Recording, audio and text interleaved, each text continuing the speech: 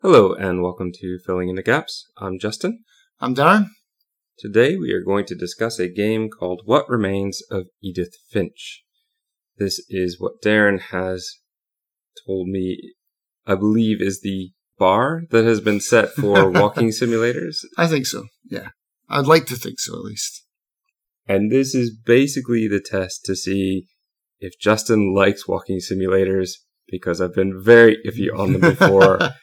What was the other one we did? It was Ethan... Oh, Vanishing of Ethan Carter. Yeah, which I wasn't a big fan of. I liked moments in. Got his moments, yeah. And I'm going to be honest with you, Edith Finch is kind of the same for me. Ooh. You can boo me all you want, but it's not going to change the fact of how I felt. That's good, though, because that means that's it. We're done with walking sims then from now on. Because... honestly, if you don't like this, then there's nothing else that I could really recommend to you with, like, in good conscience, you know what I mean? Like, I wouldn't want to waste your time with anything else. If you don't like this, then that's it. This is not a genre for you. There are moments I enjoy. I think I could do walking simulators, but I think that based on Ethan Carter, based on what we've done in this game, I think what I really want is a free 30 to 40 minute walking simulator, and that's about it. Right, okay. Because both of these games, what they do is they take what are some very interesting, disparate ideas of things you can do with a game and try to throw it all together in one story that neither one of these, the story works for me. Well, I completely disagree, and I would say it works perfectly for me. So this will be interesting because you'll get to see both angles. I think this is a perfect game. 10 out of 10. BAFTAs agree. Yeah. They give it a... I think it won something. I wrote down somewhere in my notes here. I think it won something like 8 awards. Best narrative, best gameplay. Best gameplay, I was surprised by, but it won a best gameplay award. Not like there's much gameplay to it, but best game and best narrative were like two of the main ones that they kept on winning over and over again in between 2017 and 2018 when it released. I could be in the wrong here. I just think it's not my style. Yeah, I think so. As far as reviews, very positive recently. Overall, overwhelmingly positive. It only came out in 2017 on Steam, and I think the biggest complaint that people would have is the price. That it, at base, is $21. For a 3-hour game. For a 3-hour game. How Long to Beat had it at about 2.5, but I think 3 is much more likely. You could skip whole sections of story, as I found, and that could get you through pretty fast. Yeah, right. But I think 3 hours is a much more... I think 3 hours is fair. Realistic.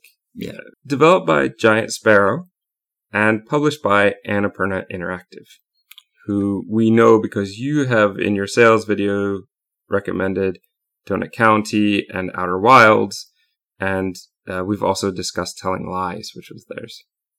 Yes, that would explain Sam Barlow's name in the credits. Also, they've only done one other game, and that's called Unfinished Swan, which I haven't played yet, but supposedly that's Giant Sparrow that did that. It's a Giant Sparrow game, yeah. Annapurna is a publisher, yeah. But Giant Sparrow as a developer, they've only done one other game, which is, Unfinished Swan. And I've not played that, but supposedly it has one of the characters from Edith Finch in it. Their next game is... I tried to find something about their next game, and all they said was, it is an enchanting game about animal locomotion. Whatever that means. Which is kind of cool, because if it's a game where I get to hunt rabbits as an owl, I'll be down for that, because they've got that nailed down. As far as the game, recommending it, you think is a perfect game. I just don't enjoy it. If you don't like walking sims, don't play the game.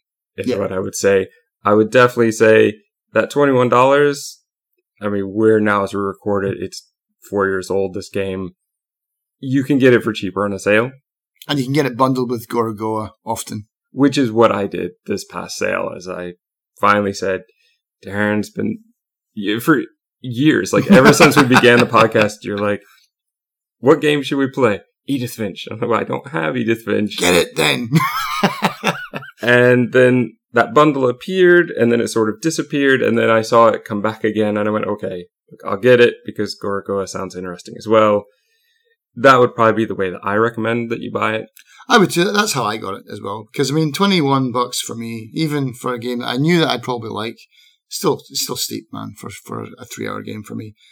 Yeah, and just a little punt for Gorogoa. I really like that game as well. That's a lot of fun. And that's kind of where we need to leave it, because before we get into it, I mean... the whole game is spoilers. So. Yeah, it's all story spoilers, and wow, isn't that interesting they tried this? Spoilers. Yeah. It is a visually beautiful game. The mechanics of the game work for the most part. There are a few things that I had an issue with. I did come across a bug that was very irritating, but I'll get to that later, which I don't think you've probably ever seen. I think I'm one of the rare few that have found this one. If you just want a fairly relaxing, beautiful, disparate, like many different types of ways to use the mechanics that they have. I mean, it's interesting, but for me, it just wasn't fun. And that's the missing key for me. But Darren loves it. Darren's played it how many times? I think it's 3 times now, so... yeah.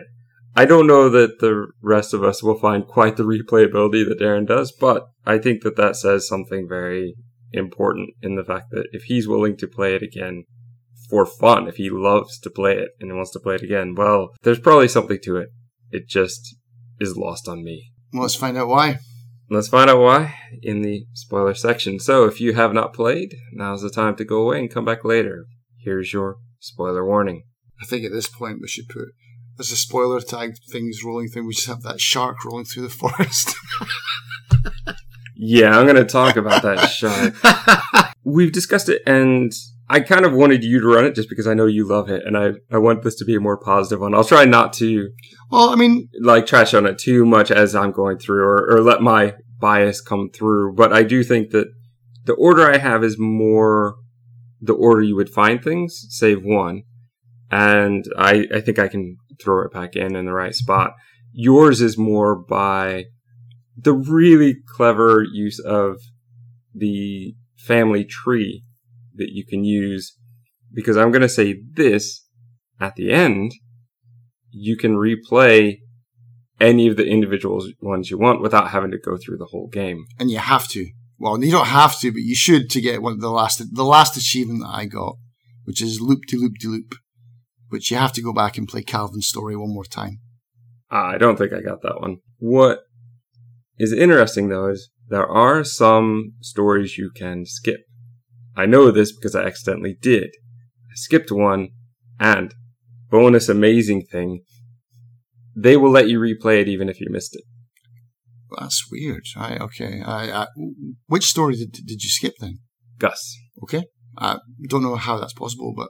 it's very possible because it's just sitting there. You can walk around it. And just continue on? Okay. It didn't stop me from seeing the hand that would appear to open the window for the next part. So it is very possible. And I think that you could possibly skip Gregory's. I think you could possibly skip her father. Sam? Well, not her father, her grandfather. Yeah, I think that there are a few that you could actually just walk by and not have done. I think you could speedrun it pretty fast so you can get through all the story part. Let's get into the beginning. So in the beginning, there is organ music that is playing. You are looking out at the title of the game as it's fading into the distance. You are on a ferry, looking down. There are flowers in your hand and a journal that says Edith Finch on the front. You start to read it, and you get some narration. Edith is home, and the whole point of the story is she is the last of her family. She's going home to try to make sense of things. At least that's the way I interpret it. Yep. There are all sorts of things around you that you can click on. Luckily, they give us a circle that's a bright white light to indicate where we can interact. Yeah, because there's no cursor reticle in the game. It's like it's all just a hand will appear or a little book will appear for something that you can read. It does work with controller, so I was playing a controller. That becomes very important with Molly's story, but we'll get to that later. As far as looking around here, you can look at the chain link fence behind you. Obviously, I'm not the first one to hop the fence. There's the missing child poster, where we find out that her brother Milton disappeared when she was 4 years old. Mm-hmm. And we can look at the house in the distance. The weird ramshackle tower of rooms in front of us. That does not look safe. It's definitely a health and safety issue, that house. It reminds me a bit of the Weasley house in Harry Potter. The way it just seems like everything has been added on and added on. In this case, it seems a bit much, but let's just roll with it. I just think the house is big enough on its own that you didn't need to build this ramshackle tower, but we'll get into that. I think that's part of what doesn't work for me in the story is that it's trying to deal with a very serious topic of death, but then every time it tries to deal with it, it doesn't seem to do it in a serious way. So it seems like it's trying to be a serious game, but then it's maybe my dark sense of humor, but so much of it just seemed funny as opposed to seeming genuine. Mm-hmm. Okay. And this is part of that. This seems like something that would be in a children's cartoon, the house that just kept being built, or the children's book, Stories from Wayside High School, which has 30 stories, but they all go, it's just one room straight up. Oh, okay. When we get to the house, there are a couple of things here. So there's a dragon in the pond. Yeah. Which apparently ate one of her family. I like this one because it's mentioned later that I don't think it's right here. I think it's later when we hear about that person again, where she says, well, you could say he died building the dragon, but it's more fun to say he was eaten by the dragon. What is really funny about that, though, that's Sven, who that's Edie's husband. And what's so funny is, I don't know if you found it, but there's a picture of him actually falling off of it. And they've placed it there. It's like, who would place a picture of their grandpa dying? Like just there, it's just like a little photograph of him. Like you can see the whole thing's broken. Did you see that picture? That little. I didn't see that one, but it's so similar to so many other things in the game that I'm not surprised. It's just like him, like mid crack and mid like candid camera, kind of America's funniest home videos. It's like, except that was Gramps dying when he was trying to build me a dragon slide. I think you just nailed it right there. It's like America's Funniest Home Videos trying to have a serious narration around it instead of Bob Saget making jokes. Right. There's something about that juxtaposition that just doesn't work for me. It takes what could have worked and turns it into something different. Is the only way into the house through the doggy door? I think so, yeah. All right. I don't know because that was the first one I tried. You can try the front, but it's locked. And the key doesn't fit, so. Of course it doesn't. We get into the garage, and I mean, it's just a garage. There's not too much here, I don't think. Though there is a coat rack with different names on it, so you start to get the feeling for who the names are. Dawn, the mother, must have loved her label maker because there are labels all over this place with people's names on different things. And sometimes it makes sense, as in this one, and other times it makes zero sense when you get to her old bedroom where there are 3 light switches, each with a name on it, but there aren't 3 lights. I'm pretty sure I saw 3 lights for the 3 kids on my one, but... Alright, but it also wouldn't make any sense because the beds are all right next to each other. If you turn on one light, you're bothering all the others. It's not like you're turning on a little bedside lamp. It would be a big overhead light, yeah. We get into the kitchen. The kitchen is... a mess. Very cluttered. Tons of canned salmon, I believe. We are in Washington State, which I think is a bit important for the way things look and a few things that happen in the game itself. But this is a big one. The canning industry here and the fact that her brother used to work for it, that's why they have so much of it. There's Chinese food around because it was the only place it would actually deliver, so they ate a lot of it.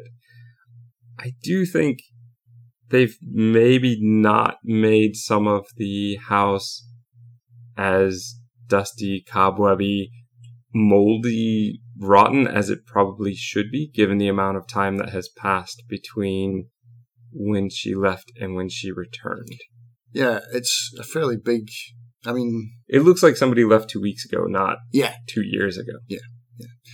But I do like the look of the house. I like how it's cluttered and it looks lived in rather than it looks like a box that's been filled with assets. That's a big problem with a lot of walking sims that I play, is that you'll have beautiful rooms, but they look like computer games. Whereas this house looks lived in. I don't know how else to explain it, really. I agree. And I think that too often with some other games, you get the assets that they just reuse over and over again.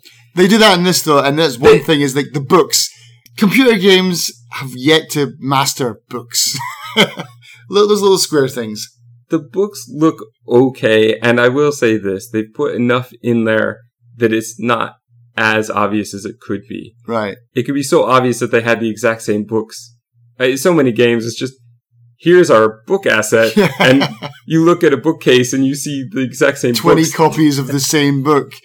Because I did... Or the same set of books that have like 10 times, Because I made a note here, it's like, for a while it was like, movies, they had this big issue with CGI fire where they couldn't get it down. But then in games, it's books. Because, the books are always like, they're perfectly rectangular. There's no curling of the edges. There's no browning on the sides where the paper is. There's no cracked spines, or like bits of flecks of the plastic coming off the covers or whatever, off the spines. They've yet to master that. It's just like these perfectly symmetrical and perfectly cut squares and then reused books. Because I found there was a copy of this book. I just had this thing that I had to find as many copies of. It was called Raw Fowl. I don't know. I just saw it. I was like, yeah, that's a cool name for a book. I found at least 10 copies for that. And then I noticed they did repeat them. They do have some real books, though. They have House of Leaves, Gravity's Rainbow, Infinite Jest. Those were some books that I noticed that were real. All the other ones are probably just garbage, or not garbage, but they're not real. But yeah, the books. Come on, guys, get your book game on. That's the next thing. Edith says she lived in the house until she was age 11. She is now 17, I believe. So that means that it should have been 6 years in between, and that's where I'm saying that it wouldn't look as nice, but it probably should look a bit more... Be full of rats for a start. Yeah, I didn't see anything like that. The reason she came back is because her mother left her this key, and the key will become important very soon. But as you're walking around the house, she makes all these comments, and I do appreciate... You're not a subtitle person, but I appreciate that subtitles are basically hardwired into the game. That's cool. There are a few times where they do some clever things with the way the words appear, similar to TikTok, where one of the puzzles allowed the words to appear. I thought you meant TikTok, the app. TikTok. A Tale for Two. Tale for Two, yeah. Yeah, I'm not a huge fan of subtitles, but in this game, they are, like you said, they're baked into it. And so I like how they're part of the environment, though, that you get to walk through them. You blow them out of the way. They kind of fly through the air and kind of almost show you where you're supposed to be going next at some points. They're part of the environment. Yeah, it's really clever what they've done with the subtitles. But that is it. It's a narrative game and it's part of the story. You're reading a story, but at the same time you're living it, and at the same time you're interacting with it and kind of controlling it. But yeah. It's really clever. I did not find her uncle's room at first, and thank goodness I didn't, because I wouldn't have wandered around if I'd found it. What I found were a bunch of doors that she said her mother sealed off. She sealed off all the bedrooms. Yeah. Which is just a really weird thing to me. I love it. I love this. Because it's so weird. It's like, this is not normal. This is why I play games. I don't play games to experience real life. I play games to experience weird stuff. And this is weird. Like, why would you hermetically seal a bathroom? And they've left. And so Edie's only caveat to like, okay, you can do that, But the only caveat is you got to leave a peephole in there so that you can see inside. Well, I don't think she made a caveat. I think Edie just went through and did it. It was her house. I'm pretty sure she had say, but yeah.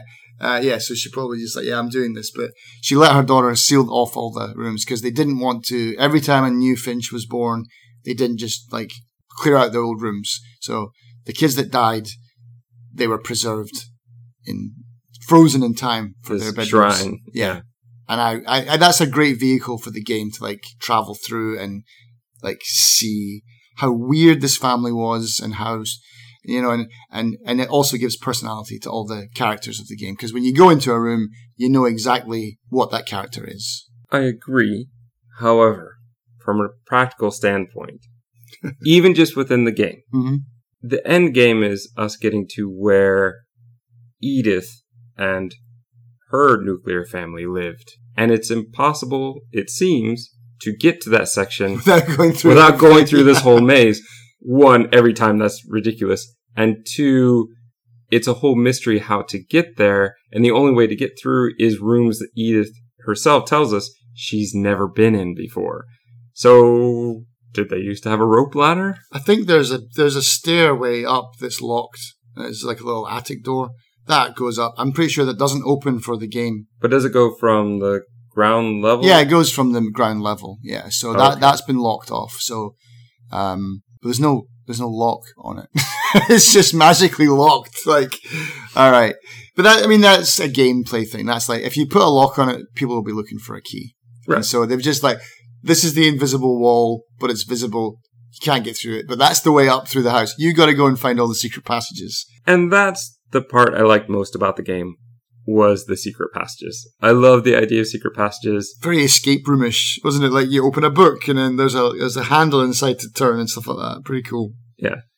Within the first one is her uncle's room with a sea theme. I think there are whales painted on the walls, and the book 20,000 Leagues Under the Sea. But when you open the book, it's a locked handle, so you can unlock it, open what is essentially a window into the next room. And yes, I really enjoyed that part.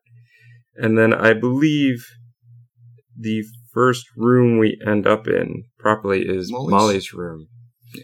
Molly's room is very pink. Yeah, it's pink.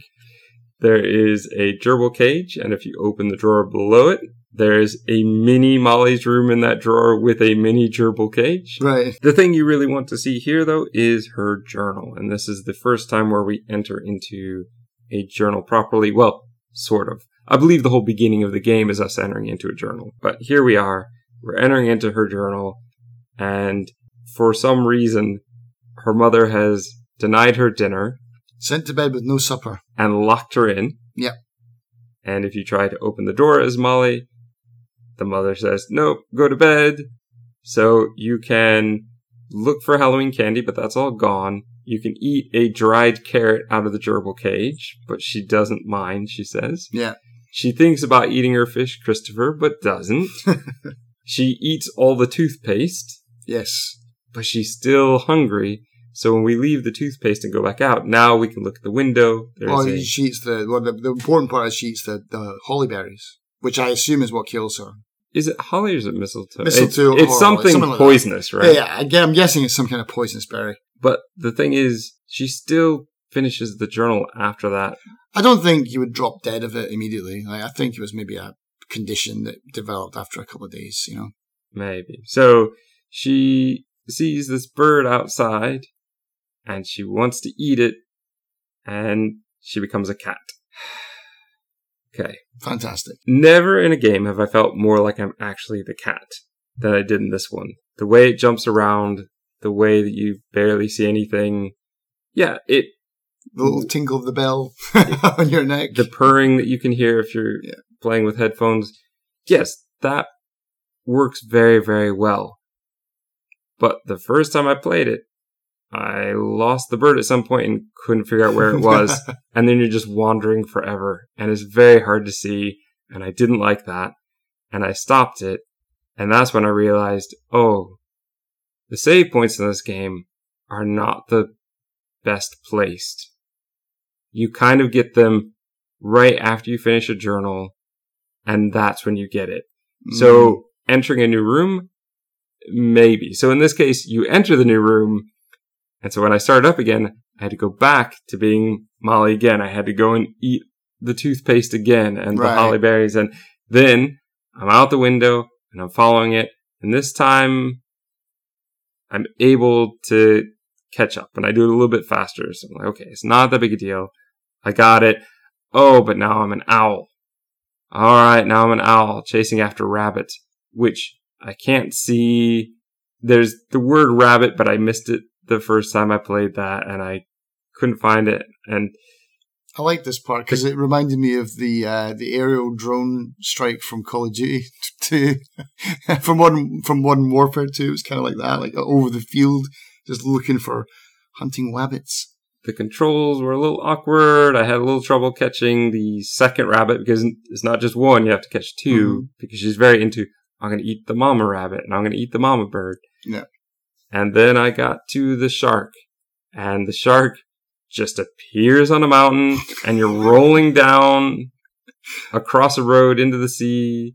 Through a forest. A shark just rolling through a forest. Which doesn't make any sense to me because I don't think it makes much sense to anybody. But I just think that going from the cat into the bird felt like you're in the same environment. I was over an open field and suddenly now I'm on top of a mountain. Yeah, I have no idea. I think it's just a kid's imagination, you know? All right. Then, though, the shark, maybe with mouse. Actually, I know with mouse it's easier to control the shark. It is, but even with a mouse, I mean, like the owl I have no problem with. The cat I had no problem with. The shark, not so much rolling down the mountain. That was fine. That was easy, yeah. That was easy, But getting into the ocean, like catching the seal, like getting that first bite was quite tough. I missed a few times, definitely. And you've got to circle back round and line them up. But yeah, I got it eventually, but I'm taking it it's harder with the controller then. Well, they completely changed the way that the controls work because now, using the joysticks, the right one is normally to move the camera around. Okay. And left to be as far as your direction that you're moving. Well, they've changed it in a way so that the left one is now suddenly, this is the one you look at. And I couldn't figure that out for the longest time. So I'm there trying to make it work with a very inadequate way of moving it around using the right joystick. And it just didn't work. Right, okay. And I ended up switching to mouse, going, well, this has got to be better. And it was definitely easier.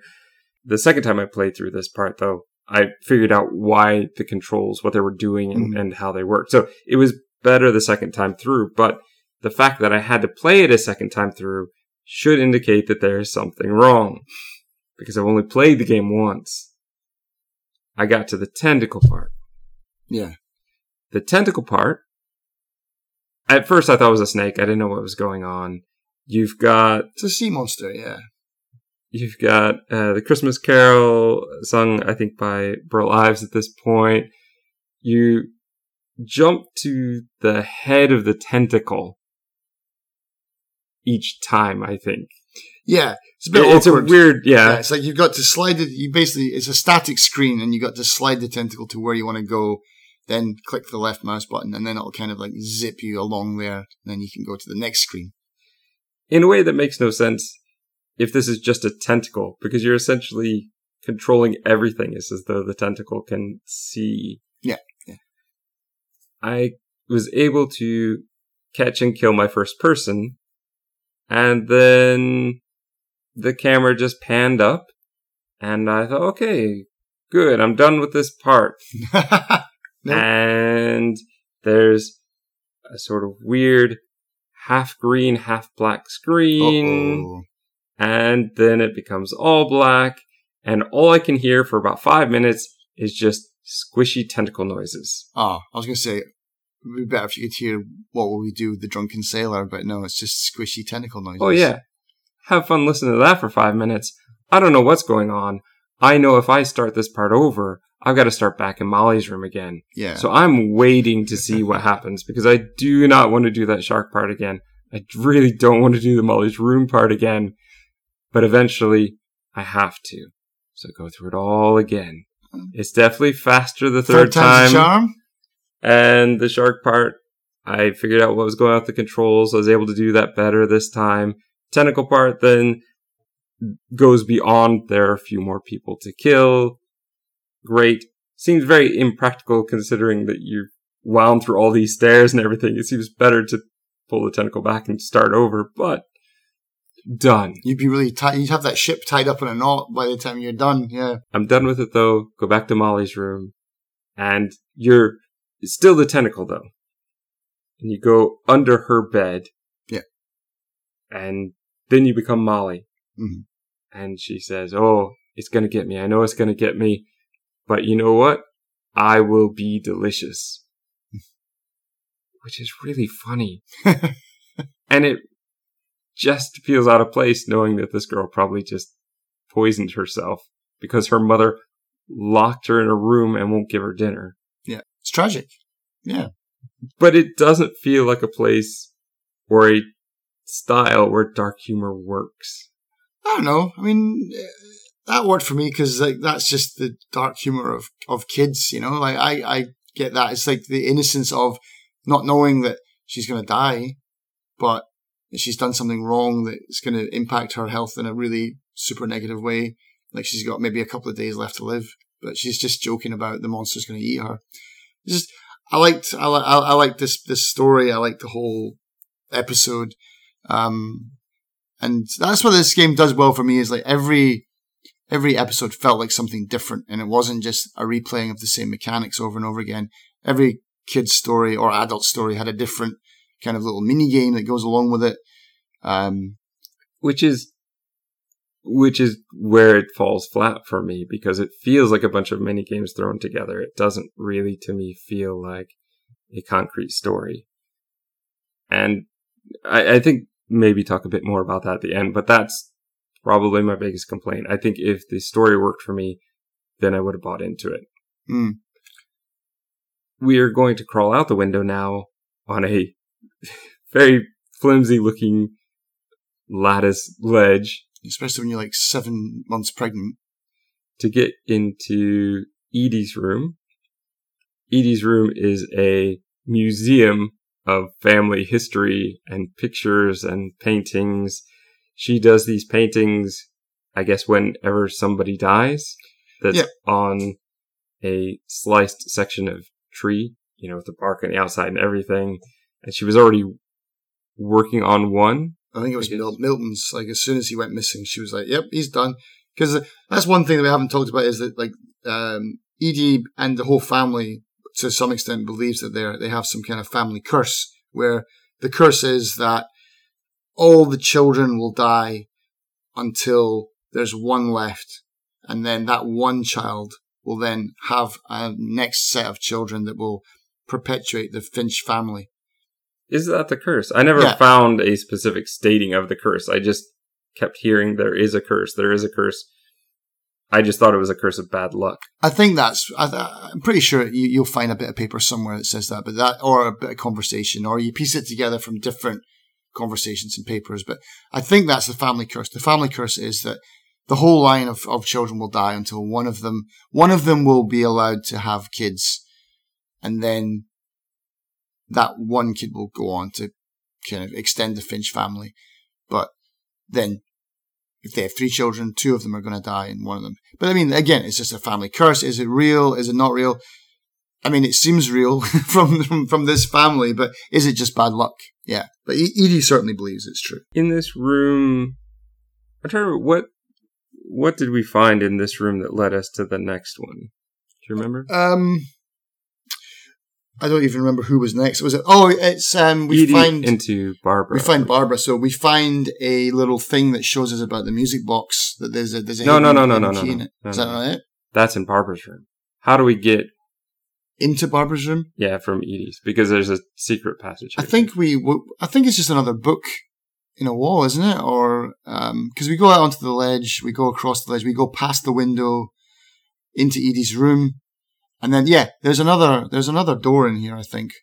In this room, though, before we go further, there's a viewfinder, like the old Viewmaster. Oh, yeah, that's right. With a bit of story. And this is where they talk about... This is Odin's story. Yes. And the fact that he felt cursed, so he was going to leave. Yeah. And decides to bring the whole house with him. Yeah. I love though that would ever happen. Yeah, well, they did it in Charlie and the Chocolate Factory, so they can do it here, right? They brought the whole house over from Norway on a barge, basically, and then they get like, I don't know, 200 meters from shore, and it falls in the water, and he dies, and he drowns. I mean, I love that, because it's so out there, it's so ridiculous, but it's so magical, you know? It's like, it's exactly the same thing with Charlie Bucket's house. They take the whole house and they plop it into the chocolate factory, don't they? You're talking about the Tim Burton version, yes? Yeah. So it's like, I like that. Like, they just take the whole house and they just... I did roll my eyes. Put it in. Just Yeah. Listeners at home. Yeah. We did a roll eyes sound. But yeah, that's so stupid, but so great. Just let's bring the house. It's not like you're taking a car. Yeah. So Odin drowns, and that's great granddad dead. I don't even have it in my notes, so I don't remember how I get to the next part. I just know that it leads into the pink bathroom, and in the pink bathroom is the pop-up book. Yeah, that's right.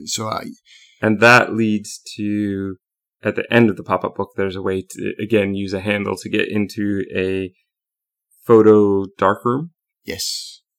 Which is Sam's, I guess. He was really into photography his whole life. We are going to then get into Calvin and Sam's room. They were twins, but Calvin is the one who died. We get to go to his space side, and he basically died getting on a swing and going all the way around and then flying off it. Yeah. There's a cute bit of narration here from young Sam saying, I love my brother. He always did what he said he'd do. He said he wouldn't live in fear anymore. He said that he would make it all the way around, and he did both of those things. But of course and then he flew, but he flew off the edge of a cliff. Yeah. This is where there is a fake bookcase. You just slide the books over, and this will lead through a tunnel into Barbara's room. Barbara was a child star known for her screaming. This is where you get to see, I really appreciate that Edith talks about, I've only ever been able to peek into these rooms before. So when she stepped into Molly's room, this is like stepping behind a painting. It's the first time for her and it's the first time for us. So. And here she goes, I always thought of Barbara as being a star, which you look around and that's basically all you see from the outside. But in here you could see her diner uniform that she had to wear for work. Right. And a few other things.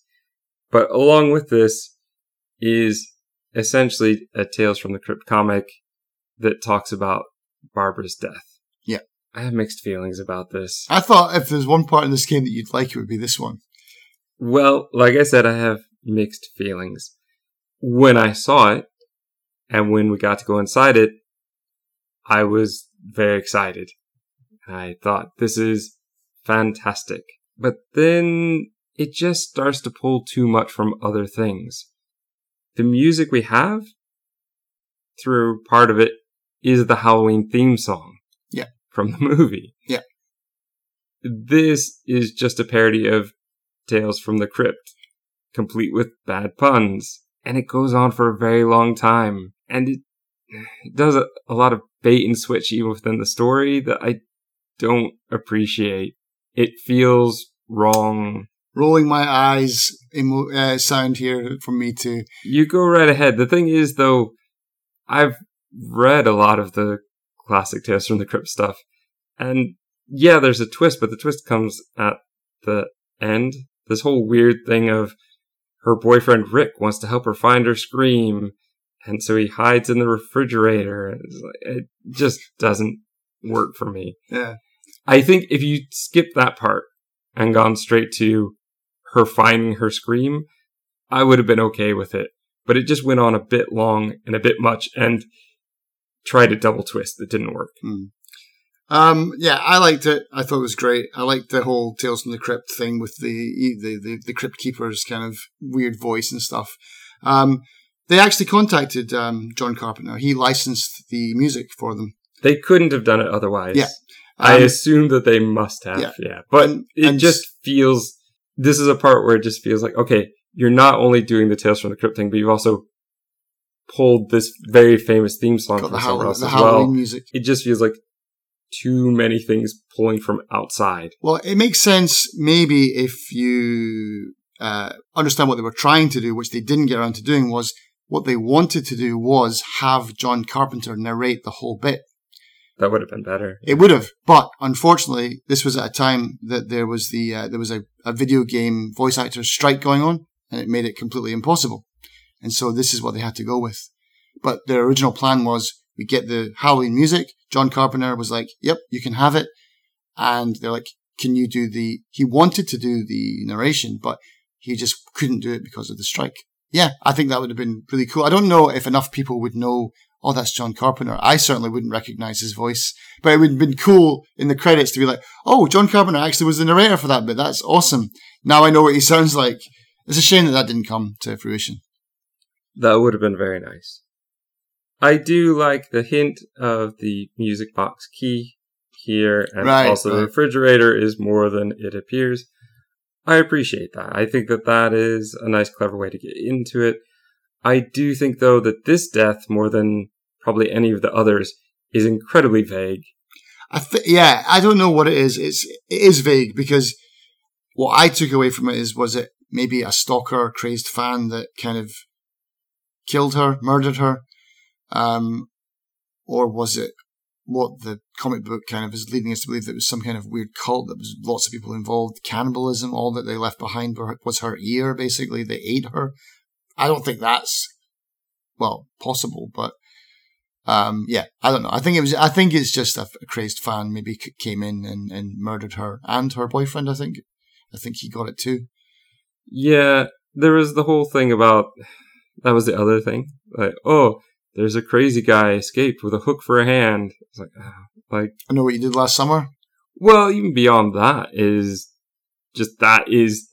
the cliche campfire horror story. I think, but that's the whole point, isn't it? That for me, it's the whole thing is supposed to be very cliche, and it is. But anyway, Walter sees all this and is very, very traumatized, and we'll get to Walter in a minute. Yeah, because that's the next thing. Now is where we're going to pop out of a wine cupboard or something. Thing. I really struggled with this part. I didn't know where to go. This is the first time the game makes us go backwards. And for a long time, I was looking around Barbara's room, assuming that there must be another secret passage to get out. Mm-hmm. And then I didn't find it, so I went, okay, I need to go back.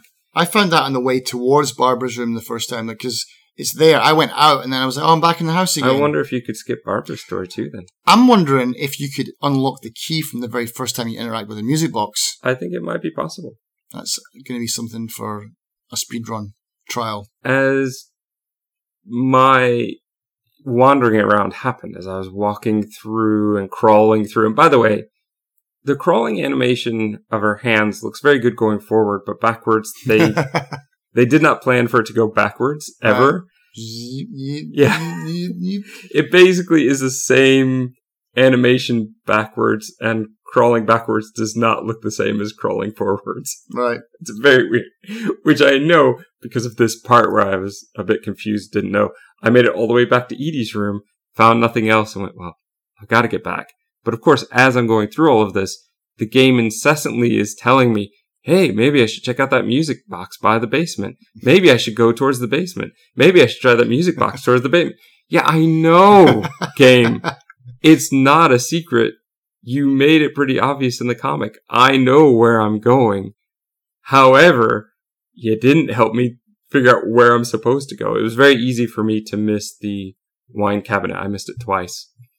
And then I don't even know what made me see it the third time through, but I did, and I was like, oh, finally, I'm out of this thing. But then I didn't know where the basement door was. I hadn't found the music box on the way through, so I just went down and I was walking around in circles for a bit before I finally found it and then said, okay, here it is. Finally, I'm in, I'm down.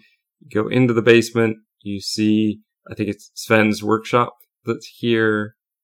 Yes.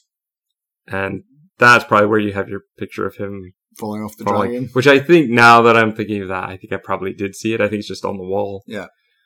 And then you get to carry on and find the refrigerator, and inside is not just a refrigerator, but a whole bunker where Walter lived for 30 years. Yeah.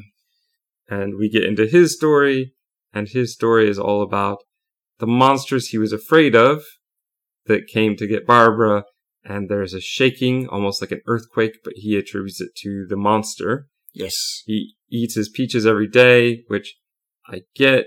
We want to feel the monotony, so we have to do it 3 or 4 times. It's not fun, though.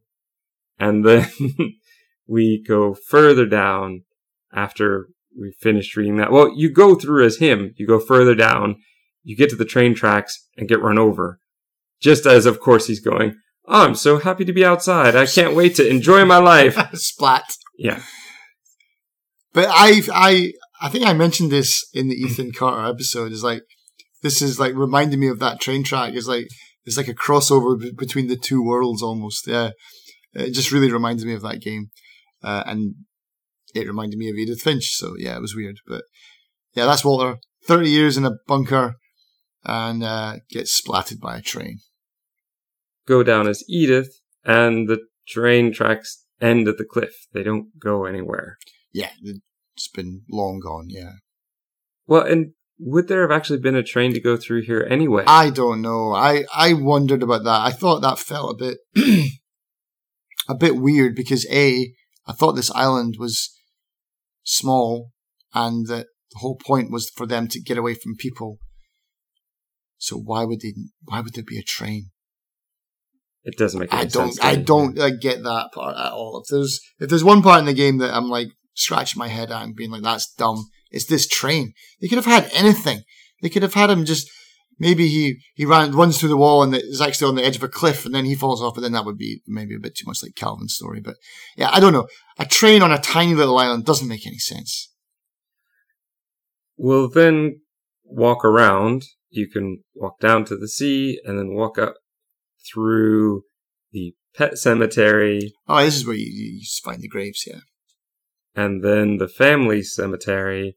And then a bit further up, you get to see the monument to Odin. A great moment as he's looking off into the distance at the house. You can now see that's, like you said, very close to shore. Mm. You can look through a telescope once to see the house. And then you continue around to more graves, and then back into now the more tower part of the house. Yeah, this is like the add-ons now, isn't it? This is where we're getting to the kind of add-on family bits. The very ramshackle tower. I would not feel safe sleeping in those. I believe this is where we get to go up and we start seeing their family stuff. So I think this is where we see the plot of garden on the balcony that was for each of them. Dawn had a whole bunch. Mm-hmm. Milton had made a castle. Edith has her thing and Lewis has his. We're going to continue up through the homeschool. Oh yeah, I forgot about that. For the desk with Mrs. Finch, I think. Miss Finch. And all of the stuff that goes on in that room. We will see later in Dawn's section of the house that she wrote a book, apparently, about teaching. Oh, I didn't see that, but okay. And yeah, we're just going to keep going through. We're going to see, I believe, Milton's room first. This is a castle, a sort of castle turret that's right there.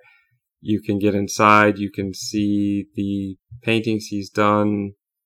They're very creative. There's the flip book that you can flip. That's pretty through, cool, yeah. Which... a flip book within a flip book.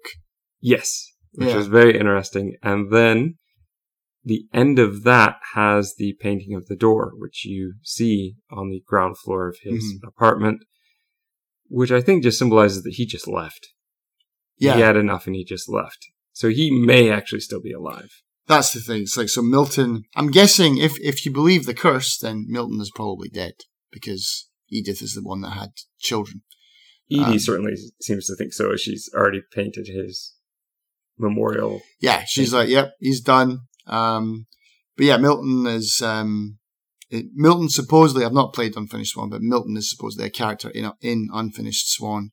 And that's about his dreamland that he went off to. That is his kingdom, basically. He's king of whatever. I've not played it, so I don't know. But it tells his story of after he went missing. All right. Actually, I realize I made a huge gap here because we actually need to go through Dawn's life as she's younger. So of course. So we need to go through Sam's room, which, again, I think you could probably skip. It's full of cameras and hunting stuff. But if you go into his pictures, there's a whole section where this is Dawn camping with her father. You get to take different pictures. You have to take, I think, the right one to move on to the next set of pictures. Yeah. And that can be at times a bit frustrating to know, what am I missing? What am I not taking a picture of that I should be? Yeah. It's going to lead up to her finding a deer, her having to shoot her first deer. The father thinks that it's very important. And she says, oh, the deer's still twitching. And he says, that's okay, that's normal. It gets up and throws him off a cliff. Yeah, dunk. I laughed out loud. This is so ridiculous. This one is it's caught on camera as well. It's like, yeah. Yeah, of course. Just look at the camera. Perfect picture. Yeah. I think he even says, oh, great shot. Yeah. So that's Sam. Sam's off the side of a cliff. And this is, again, where I think if this is what you're going for, if it's meant to be funny, really lean into it. And I feel like they didn't. And I feel like the in-between bits should also be leaning into it a bit. But that's just me. I don't know. I didn't see the funny side of this one. Did you not? No. The way it happened, just... I mean, it's a hunting accident. Like, yeah, I don't know. It probably happens a lot. Like, I mean, I don't think maybe people taking pictures with deer on the side of cliffs, but I mean, I'm sure when they get shot, they're probably still alive. You know, like a single bullet's not going to kill them. But yeah, the frustrating part with that was definitely, even on my second playthrough or third playthrough, I was like, where am I supposed to be pointing this camera? Am I supposed to be taking a picture of that bird? Am I supposed to be taking a picture of that tree? It's in focus. Like, I can get it in focus. And then there's bits where you scroll around and it's like, but he's walking. And so you got to wait until he gets to that place. Like, you got to take a picture of him peeing for some reason. Like, okay. But he wasn't there before, but now he is there. It's, okay, I get it. But yeah, there's some bits where it's like a pain in the butt to try and find out where you're supposed to be pointing the camera. But yeah, Sam gets chucked off the edge of a cliff. The deer gets his revenge on the wrong person. It wasn't him that shot it. You get through just a little passageway here, through a baby door, into Gregory's crib, which I absolutely hate. Gregory's story. I love Gregory's story. I figured you would. I hate it. It just takes too long and it's too predictable. I liked it for like the first 30 seconds. I do think to add to the weirdness of everything that this is not told through a journal, but through a note left on the divorce papers. Yeah, that's right, yeah. But Gregory, he sees things with his imagination. So he's seeing his toy frog and the rubber ducks doing a synchronized swimming dance. Mm-hmm. And at first I enjoyed that, and then it just seemed to go on forever. And I realized, well, I guess I should actually be doing something else. Like, it took so long for me to figure it out or to get the controls to jump up to get to some of the other toys that the song actually looped around again. And I really think that they were not planning for it to take that long, but I think that it's very possible to take that long because in some ways you never know if you have to wait for something to happen before you can do the next thing, or if, like, I was trying to get that bubble. The bubbles are so tricky, even with jumping on the whale. That took multiple tries. And then I kept going, well, I know Gregory's going to drown. Yeah. He only lived for a year. I already know that. So I tried so many times to get the frog to get up to the tap. And then, oh, no. The mom's got to come and go away. And then you see sparkle. So now you can do it. Thanks. Yeah. But it just felt too long. It's like watching a movie with a twist, but you already know the twist 5 minutes in. And not only that, but like you said, you know he's dead because he's a baby. It's like, I'm actively trying to kill a baby. I'm actively trying to drown a little kid. But yeah, it's like that's how it played out. I guess he switches on the tap and fills up the bathtub, and she obviously feels very guilty about that, so she divorces Sam. Well, they're already unhappy. They were fighting even on that phone call. Right, yeah. That's why she left Gregory in the tub, was so she could go have a fight with her husband, it seemed. Then is Gus's story, but like I said, I skipped it. I missed it. Okay. So it's very easy to miss. With Gus's story, though, you're flying a kite. The father is remarrying, but being a surly teenager, I guess he doesn't want a stepmother. He doesn't want to deal with any of this stuff. So he's flying the kite around. It's kind of interesting what they do with the text here, where you have to cover it or grab it, and then it leads up to the storm where you're grabbing all the chairs and you're grabbing the tent, and everything's going crazy. And even though it looks like the whole party is being ruined by your kite, you're the one that dies as Gus. Yeah. So, and I was waiting to get electrocuted. I was waiting for the Benjamin Franklin I was thing, as well. Yeah. But you kind of unceremoniously just get crushed by a big pole or something like that. I can't remember what it is. It's just something falls on you and you're done. And that's Gus's story. But no, I like the interaction in this part is pretty nice. It's pretty easy to control the kite. Not much to it. But to be honest, if I had to rank my favorite stories in this would be like down the bottom. It's all right, like little kind of mini game that you play here, but the story didn't really pull me in for this one.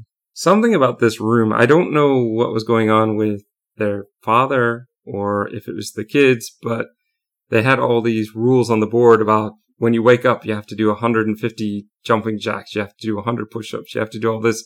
They have a climbing wall. They have, just everything seems about athletics. I mean, Sam was military, wasn't he? So I think it's just his military kind of background coming into play. He's setting up a strict kind of schedule regime for his kids, you know? So this is where, after her brothers died, Dawn moves up to the loft area.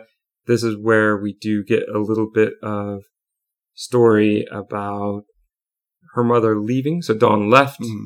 She went to Calcutta. She was building homes for the poor, I think. That's where she and her father met, which is why Sanjay is there, which from the first time I looked at the book, I went, well, that name seems different. Yeah.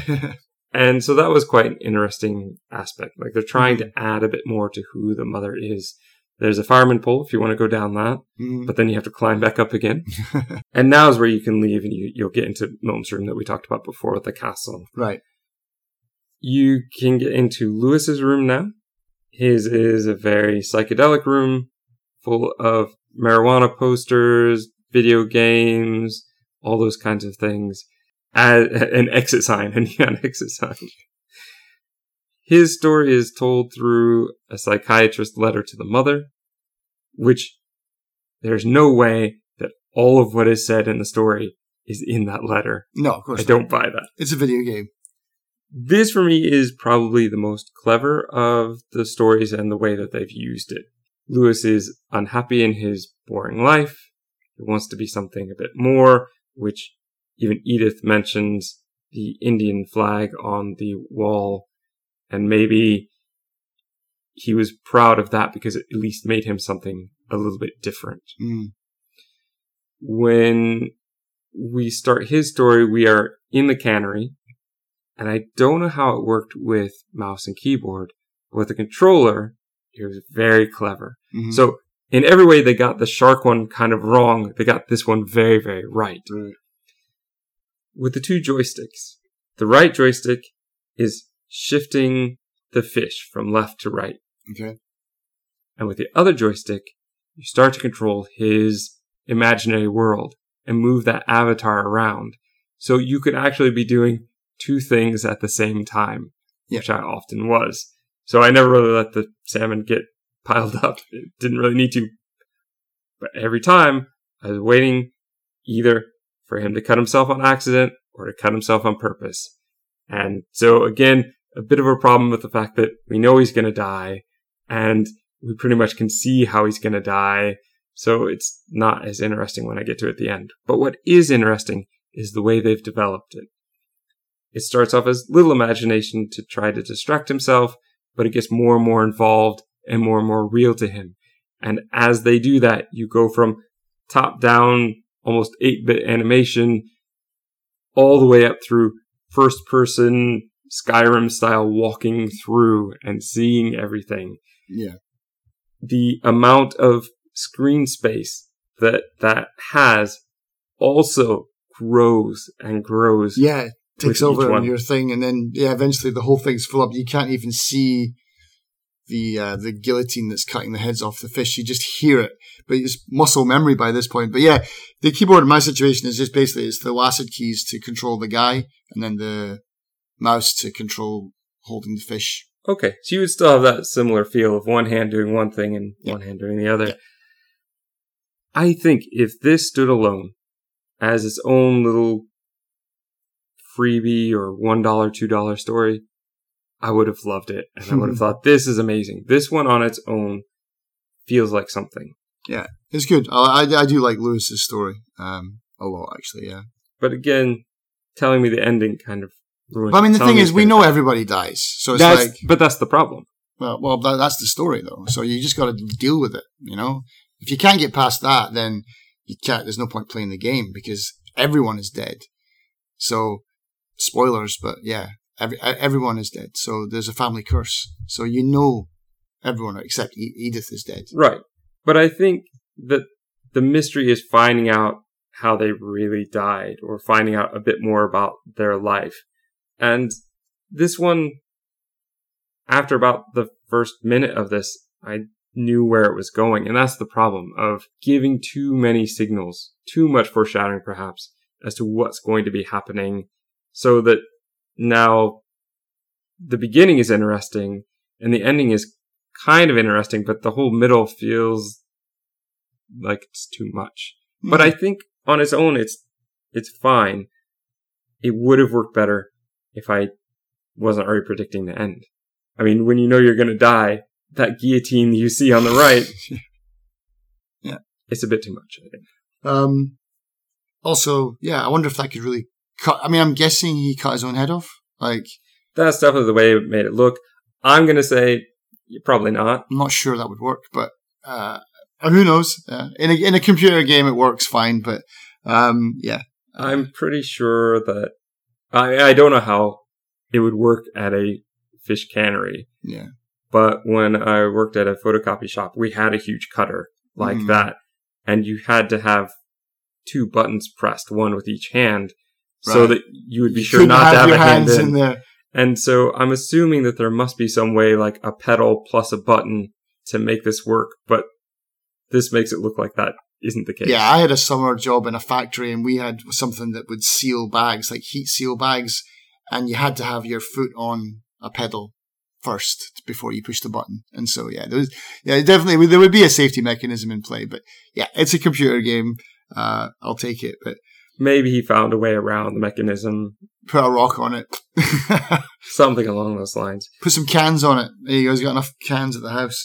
But yeah, that was interesting. There's a little kind of choose your own adventure element to it where you're sailing the boat and it's like he met a beautiful princess or a handsome prince. And I mean, it means nothing, but yeah, I just went right every time. And the princess is looking for rainbows, I think was on the right side, which I realized I think I made a mistake because I was knocking them over, but I think you could actually go through them. Yes, you can. But the controls for that is a bit awkward. I knocked a few over of the serpent ones or the rainbow ones, and then I've realized, you can actually go between them. I don't know if you get... Well, no, you don't get an achievement for that because I've finally 100% of this now. But yeah.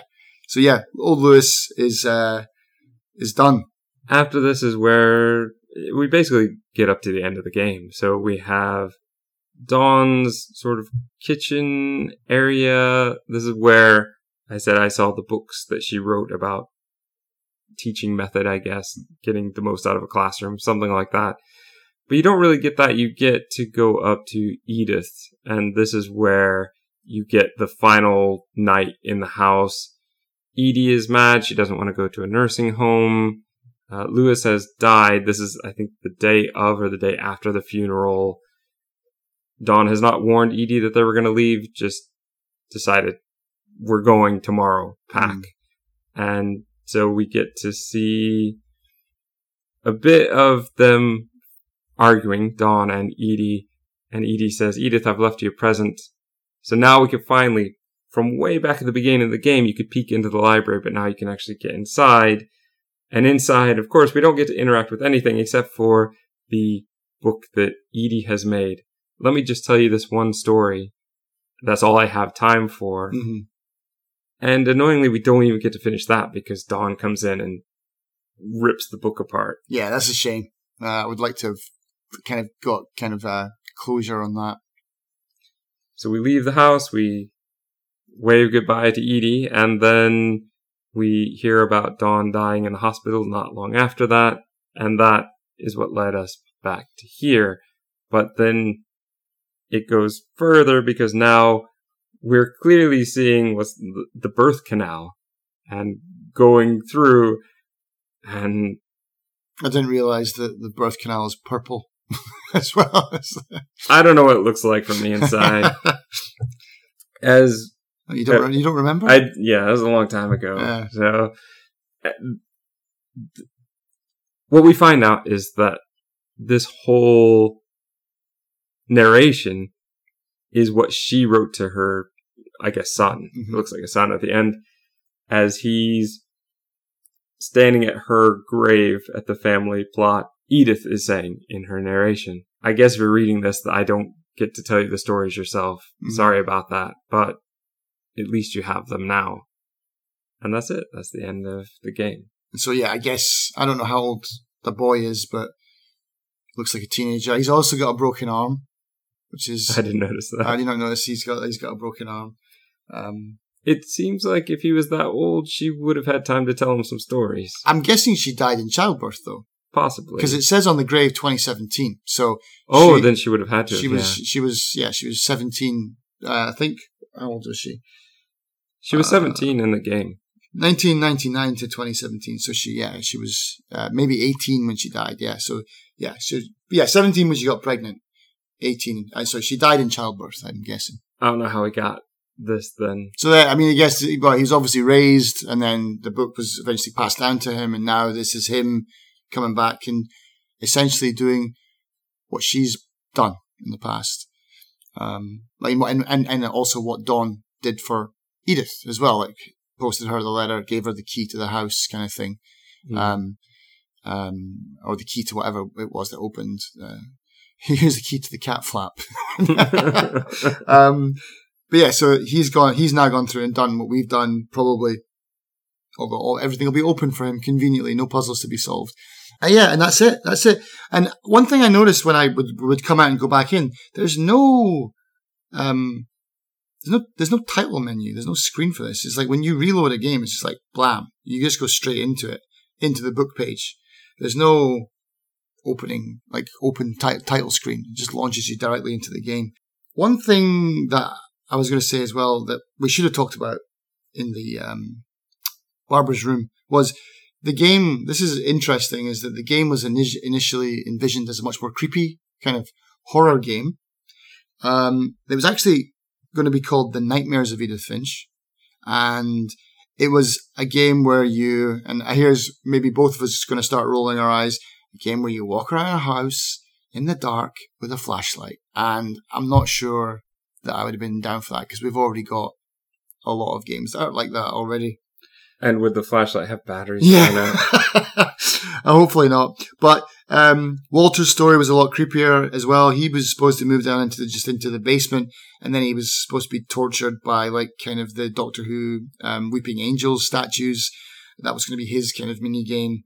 But yeah, it was supposed to have a much more of a creepier vibe, but then they went with this more kind of, I don't know, light-hearted effort. Also, yeah, this was initially published by Santa Monica Studios, who are not famous for their walking sims, but God of War. They did publish Unfinished Swan. It was a PS exclusive, but they also did Journey. I think Santa Monica Studios. They also published Journey, which is not God of War.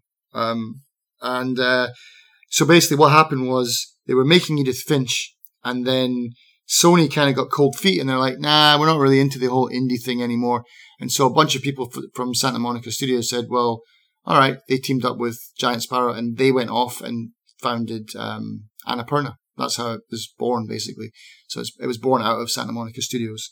Here, another bit of trivia that I found, I think this was on the wiki page, was they were this close to having Weird Al write a song for Edie about, you know, that part in the game where she refuses to leave her house because there's a forest fire? She's like, "I'm not leaving my house." Weird Al was on the line. He was like, "Yep, I'm going to do it." But they had the idea too late. And he's just like, "I can't do it in time. I've got all this other stuff." And they're like, "Yeah, we've got to publish by this date." It's like, oh man, missed opportunity. Just like huge missed opportunity there, yeah. But yeah, so, that is a shame. And yeah, in the credits, as well, I like the books at the end where you get to see, it only scrolls by too fast for me. I only recognized 3 names, and that was Lucas Pope was on there, Sam Barlow was on there, and Dino Patti was on there. Dino Patti is the guy from Play Dead, made Inside and Limbo. Lucas Pope, of course, Papers, Please, and Obra Dinn, and Sam Barlow for what we talked about earlier, Telling Lies and Her Story. More for Her Story for me. Yeah, but yeah, that's it, and that's Edith Finch. So that's it. If you done now, you're off the hook now, Justin. That's it. No more. I'm not gonna ask you to buy anything or play anything else, because yeah, that's it for me. It is slow paced, but I don't necessarily mind the slow pace. I think the slow pace is a problem when I did, because I was pressing shift to sprint and it just kept on zooming in. Well, that's true. They could do with a faster it's a little bit slow. shorter walks at some point, which surprised me that you would have that problem. Yeah. I know that even there's the achievement that I got just because I was exploring a bit, but there are 2 ways to get to the house, 2 paths. You can walk the whole way around, yeah. So I was able to do that just enough to get the achievement. I just think that with this type of game, it has, for me, the short story problem and I've talked to you about this before, but when I read short stories, I can only really read 1 a day, maybe 2 a day. I don't like to read a whole bunch because every time I feel like I'm starting over, and starting over a story is always the most mentally taxing part for me, trying to learn all the characters in the new environment. And this is part of that. So it's a bunch of different mini stories that are all thrown together with this framework, but each time I'm doing different mechanics, I'm doing something different, which keeps it from being boring, but none of these characters did I feel connected to. I mean, Edie is probably the closest. All the rest, honestly, is just somebody that's going to die. And it didn't really build a whole lot of, for me, who they were, what was important to them, so their death had very little meaning to me. I knew them at the moment of their death. I didn't know them in their life. Yeah. And unless they're doing something really heroic in the last moment of their life that you can see, that you can connect with, most of these, they're just kind of dumb deaths, really. Dumb ways to die. Yeah. And some of them, we can't even trust the narrator. Right.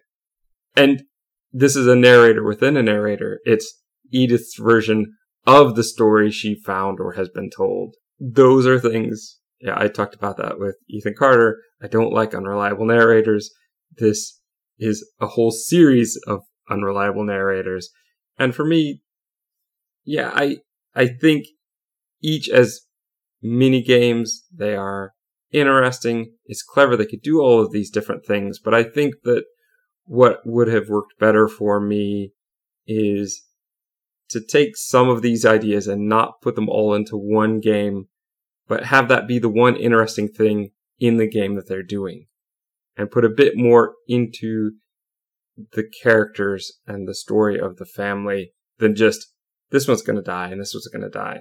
Each one of these mini games is interesting in its own respect, and that would be the memorable moment in any other game. But to shove them all together like this makes it feel like it's not a complete game to me, and it didn't feel like a full experience. But you love this game. Yeah, I would definitely say I feel different. Like for me, it was a bunch of different experiences, and they were all kind of packaged together, and I felt like I was experiencing something new each time and doing something different. I liked all the stories. I felt like I just got enough.